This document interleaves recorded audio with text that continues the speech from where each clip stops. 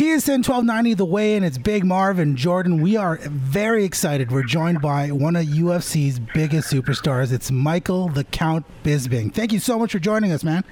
It's my pleasure. Michael, you've said something somewhat controversial about Dan Henderson. You said how that fight had happened 6 years ago. You're not interested in fighting him. It wouldn't be fair anymore. He's already pretty much past his prime. Is there any fight that you have lost that you'd like to get back?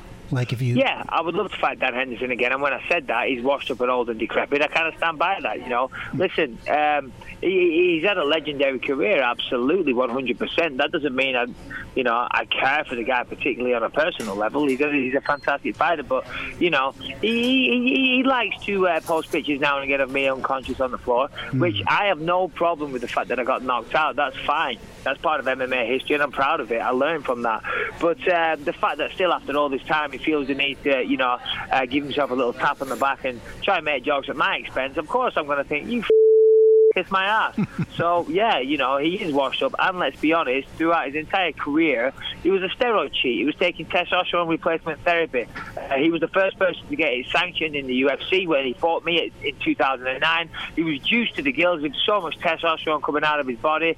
I'm amazed that the fight was even sanctioned. So, yeah, there you go. I said it. I stand by it. And Dan Henderson, if you want to get down, you can come see me anytime. And how do you really feel? Yeah, there you go.